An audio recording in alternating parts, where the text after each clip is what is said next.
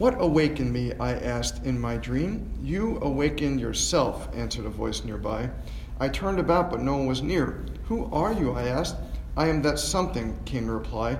"But where are you?" "I am hidden in your soul."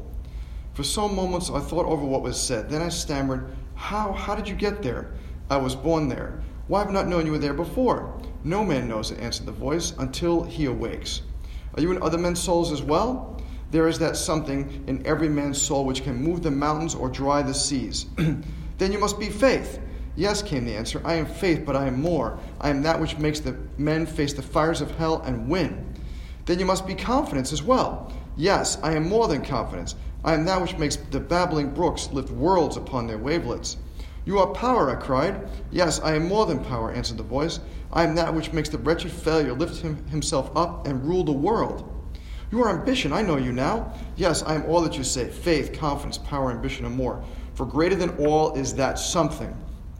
I am that which every man must find in his soul, or else he will be but a clutterer of the earth on which he lives." "But how can man find you?" "Even as you're finding me now. You must first awaken, then seek, and when you have found, you must learn to control." "Control what?" I asked, confused. "That something. Borrow it from your soul and baptize your life with it. Anoint your eyes that you may see. Anoint your ears that you may hear. Anoint your heart that you may be." "But tell me," I cried frantically, for the voice was trailing off to almost nothing. "How can I do this? How?" "This is the secret," came to the voice to me as the whisper of a gentle breeze. "These words, I will." And the question that I have for you guys, the question I have based upon BJ's work here from the bigness that fell within, is what will you do? What will you do? What makes you different from all the other chiropractors out there? What's going to make you successful? What's going to drive you to be the best that you can be? Right? And here's my definition of success. My definition is I wanted to make the happiest place on earth. That's what I want to make. Because I've been to Disney, and they call it Disney the happiest place on earth. And I'm telling you, I saw a lot of crying kids there, and a lot of kids having temper tantrums, a lot of people having, like, not the happiest times and stuff. Nothing against Disney, love the place anyway. But they call it the happiest place on earth, and I don't think it is. In my office, it is the happiest place on earth. Because in my office, kids don't cry when they leave. When they come in, they cry when they leave. Right? They don't cry coming into the office. They're not afraid of going to see Dr. Rubin. They're not upset about what's going on in my office. They're afraid when they leave the office because we have an oasis. We're like, I've had patients tell me that you guys are like an oasis in a desert. And that's what I have created. And that to me is what BJ is talking about here, is what is that something that's going to drive you? What is that something that's going to make you wake up in the morning? Like, I've been doing this now for 32 years. What do you want to do for 32 years that when you're still doing it 32 years later, you're still just as excited as when I first was here? Right? And it's not about how much money I make, although I make a lot of money. But that's not the point. Right? Money, I want you to understand that. And this is what you guys have to really get that. Like, money is a byproduct of service. Do you understand that? Right? The more you serve, the more money you'll make. Right? If you focus on money, then you'll never have enough. Then you'll always struggle. Because your mind says, in your brain, like the way your brains work, is whatever you focus on, you attract. And you may not be totally aware of this now, but there's something out there called the law of attraction, and I highly recommend you start studying it. Because it works. And if you say to yourself, because I was in your shoes, right? I graduated life in 1989 with $200,000 in debt.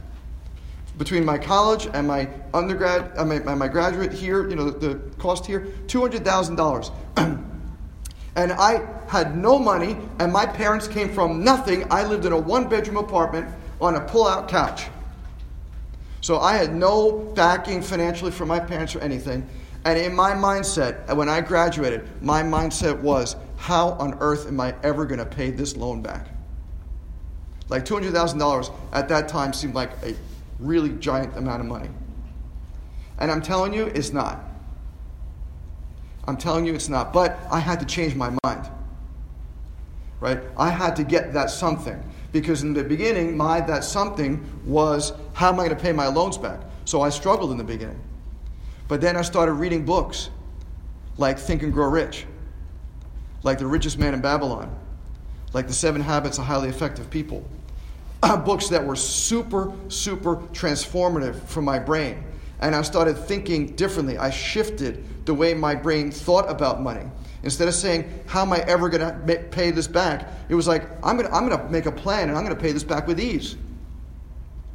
And what I started doing is instead of thinking about, oh my God, I have to pay like all this money every month to student loans, plus I got the office rent and I got staff to pay and all these other expenses and stuff. I just started thinking about that. I started creating a plan and I said, how am I going to pay each one of these things back? And then start putting money away for myself. And one of the things that I learned in the book Richest Man in Babylon is to pay myself first. So even though that was like the furthest thing in my brain to make sense, right? It's like, well, no, you have to pay the biggest bill first. No, the answer is you got to pay yourself first. Because when you pay yourself first, you train your brain, I come first. Right? My salary is the most important. So I started paying myself a salary. And then out of that salary, I started paying my student loans back. And here's the trick to paying your student loans back. You take like whatever credit cards you were paying, let's say, and you pay those off, and then you take the money from those credit cards and put them onto the student loans. And you pay other bills, and you pay them off, and you take that money and put them onto the student loans. So I started off paying $600 a month, and then I'm paying $800 a month, then I'm paying $1,000 a month. And by the time I finished after about 12 years, when I paid off my 30-year loan in 12 years, the way I'd done that is I was paying like $3,000 a month to pay this sucker down. And after 12 years, I had accrued so much money in savings because another thing the Richest Man in Babylon taught me is that you put every week, no matter what, not only do you pay yourself first, you put 10% of money away. You save 10% of your money every single week. So every week, the first thing I did is I paid my salary. The second thing I did is I put 10% away and I paid everything else off of that. You could live on 90% or 85% of your income. So I figured out a way to do this, and the amount of money I was worth became unbelievable. And then towards the end, after 12 years, I was like, I'm just going to pay the sucker down and just plop down like a huge amount of money just to say, let's get this thing out of my hair. And now, when I look at money, it is a whole different thing. Because in the beginning, I looked at money out of fear. Now I look at it out of service. The reason that we make so much money is because I serve so much. And that's a very different something. That's a very different place to serve from. Because if you're serving from money, people know it.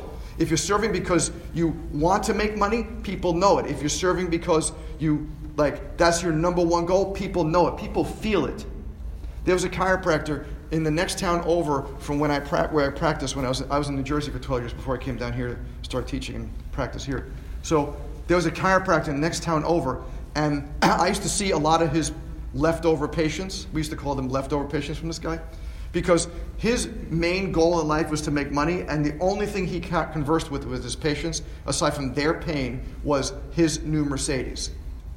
Every single year he got a new Mercedes, and he bragged about it, and he kept it right in front of the office, like that was like he had his own special parking spot in the front of the office where his new Mercedes would be, and then, you like my new Mercedes? Right? And that was his big, patients, he would hate that. They say all this guy talks about is himself and his great new Mercedes. I'm like, but that's exactly it, because what you think about, you attract, right? So you want, if you right now are afraid of money, if you have a fear of money, like how am I going to pay off the student loans and how am I going to do this? I've never been in business. I've never owned my own business. I've never done any of this kind of stuff. How can I do all this kind of stuff? You've got to start preparing your brains for something else. You've got to find that something.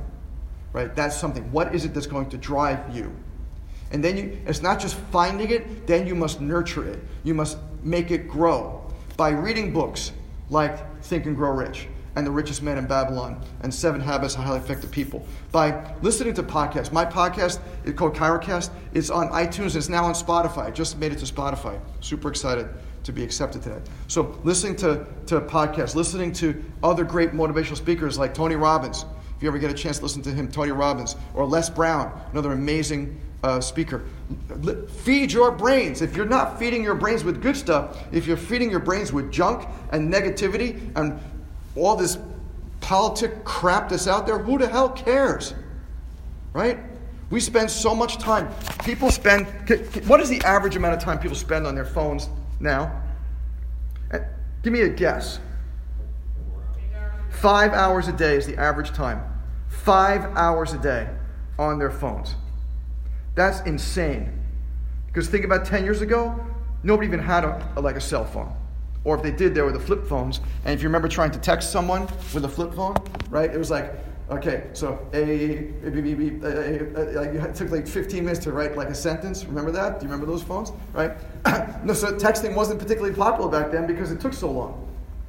Now everything is super easy, right? So we got to get away from our phones. Right? There's only two things you should be doing on your phones on a regular basis. Number one is reading a book and Think and Grow Rich. Listen, get a library card. A lot of these books are free. You can read Think and Grow Rich, Richest Man in Babylon, 7 Habits. They're all free in the library card. You get, if you're a Cobb County resident, you get a Libby app, and then you can just easily get get on your phone for free to get these books. You don't have to pay for it. You don't have to go anywhere. Right? So you should read books on your phone, and you should listen to music. So Spotify, I listen to music all the time on my phone. That's the two things I do mostly on my phone. Everything else is hardly any other time. Right? What are you spending your time doing? If you're spending your time doing stuff right now, this is training ground. This is like Olympic training ground. Right? This is like going to Colorado Springs and training for the Olympics. And then when you graduate, you're now in the Olympics. But the difference between a regular Olympics and this Olympics is this Olympics lasts a couple of weeks. Your Olympics last the rest of your life. Because every day you're in the office and you're showing off and you're doing backflips for your patients. Every single day you're performing for your patients. Especially if you have a practice like mine where we're out in the open. I have a big open adjusting area. We have 5 adjusting tables, so it's me and 3 interns all adjusting all at once. That's the way I want it to be. I like that excitement, that kind of noise, that kind of energy and stuff. That's what we need to train for. That's not something that you just do. That's something that you have to train for. How do you train your brain to be able to focus in that kind of pandemonium? How do you train your brain to be able to take these kind of things and be okay with it? Right? Do not wait until you graduate to say, that's when I train. You are behind the times back then. You should be a pro by the time you graduate. You should be an amazing adjuster. You should be amazing in your thinking. You should have trained your brain into thinking how to grow rich, thinking how to prosper, thinking how to attract the things that you want in your life. That should be priority number 1 now. So my suggestion to you now, aside from reading the green books that I've shared with you, my suggestion to you now is to take the next year or so that you have before you graduate and train. Train your bodies physically. Because it takes a lot of strength to adjust people all day long, to adjust hundreds and hundreds and hundreds of people a week. It takes a lot of strength to be able to do it. Even if you're using an activator, you're still moving all day long. I get 10,000 steps just being in the office. 10,000 steps just in the office adjusting a day.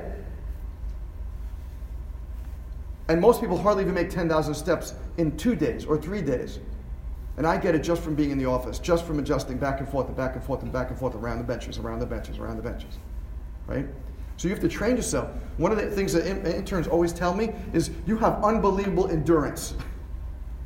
Because I have the same energy in the morning as I do in the afternoon when I'm about to leave. It is the same energy, the same heightened mindset, is the same thing all day long. And I can outpace most of the interns all day long because they're just not used to that. Because we need to train, right? And that's what, to me, the whole idea of your last year and a half or so at life should be a training ground. So that when you are when you finally make it to the Olympics, right? And your Olympics were going to be where you associate or where you buy a practice from a retiring chiropractor or where you open up your own practice. That's your Olympics. When you're at the Olympics, you are ready for the gold medal. You're ready to go all the way, right? That to me is the most important thing. What is that something in your brain? Find that something and nurture it. Nurture it. Make it grow. Feed it. What are you feeding your brain every day? Are you feeding it with the pure and the powerful and the positive? Or are you feeding it, not that it's bad or wrong, but you're spending 2 or 3 hours a day on Facebook looking at everybody else's life? scrolling, and look at Instagram, look at Facebook, look at Pinterest, look at Twitter, and reading everybody else's opinion on life. That's not a way to live. You got to live your life. And even the Life University Library, if you don't, I don't want to get a library card and actually go on Libby app. Fine. Then the Life University Library's got all these books, and you can get them on ebooks too. And as long as you can you can figure out how to put in your own password and Life University ID, you can get ebooks from the University Library and read all this kind of stuff right now. Start right now. Train right now. Because the people who train have successful practices, whether they're associating or buying or starting their own when they graduate. If you don't train now, then you flounder later. And that's not a place of empowerment. You didn't come here, spend 3.5, 4 years here for you to flounder when you're done. You came here so that you could escape this place running and do exactly what you wanted to do and what you dreamed of doing. You didn't dream of doing nothing. You didn't dream of starting off slow and limping along and getting there eventually. You dreamed of let me out of here, right? That should be your dream. You should dream I can't wait to graduate so I can really get on with this. Not I can't wait to graduate, get the hell out of here.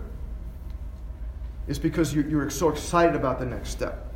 But how do you get excited about the next step? Is you get rid of the fear. You get rid of oh my God, how can I afford this? How can I pay back my student loans? How can I do this kind of stuff? You change that to I can do it. I will do it. Right? It's all a mindset thing.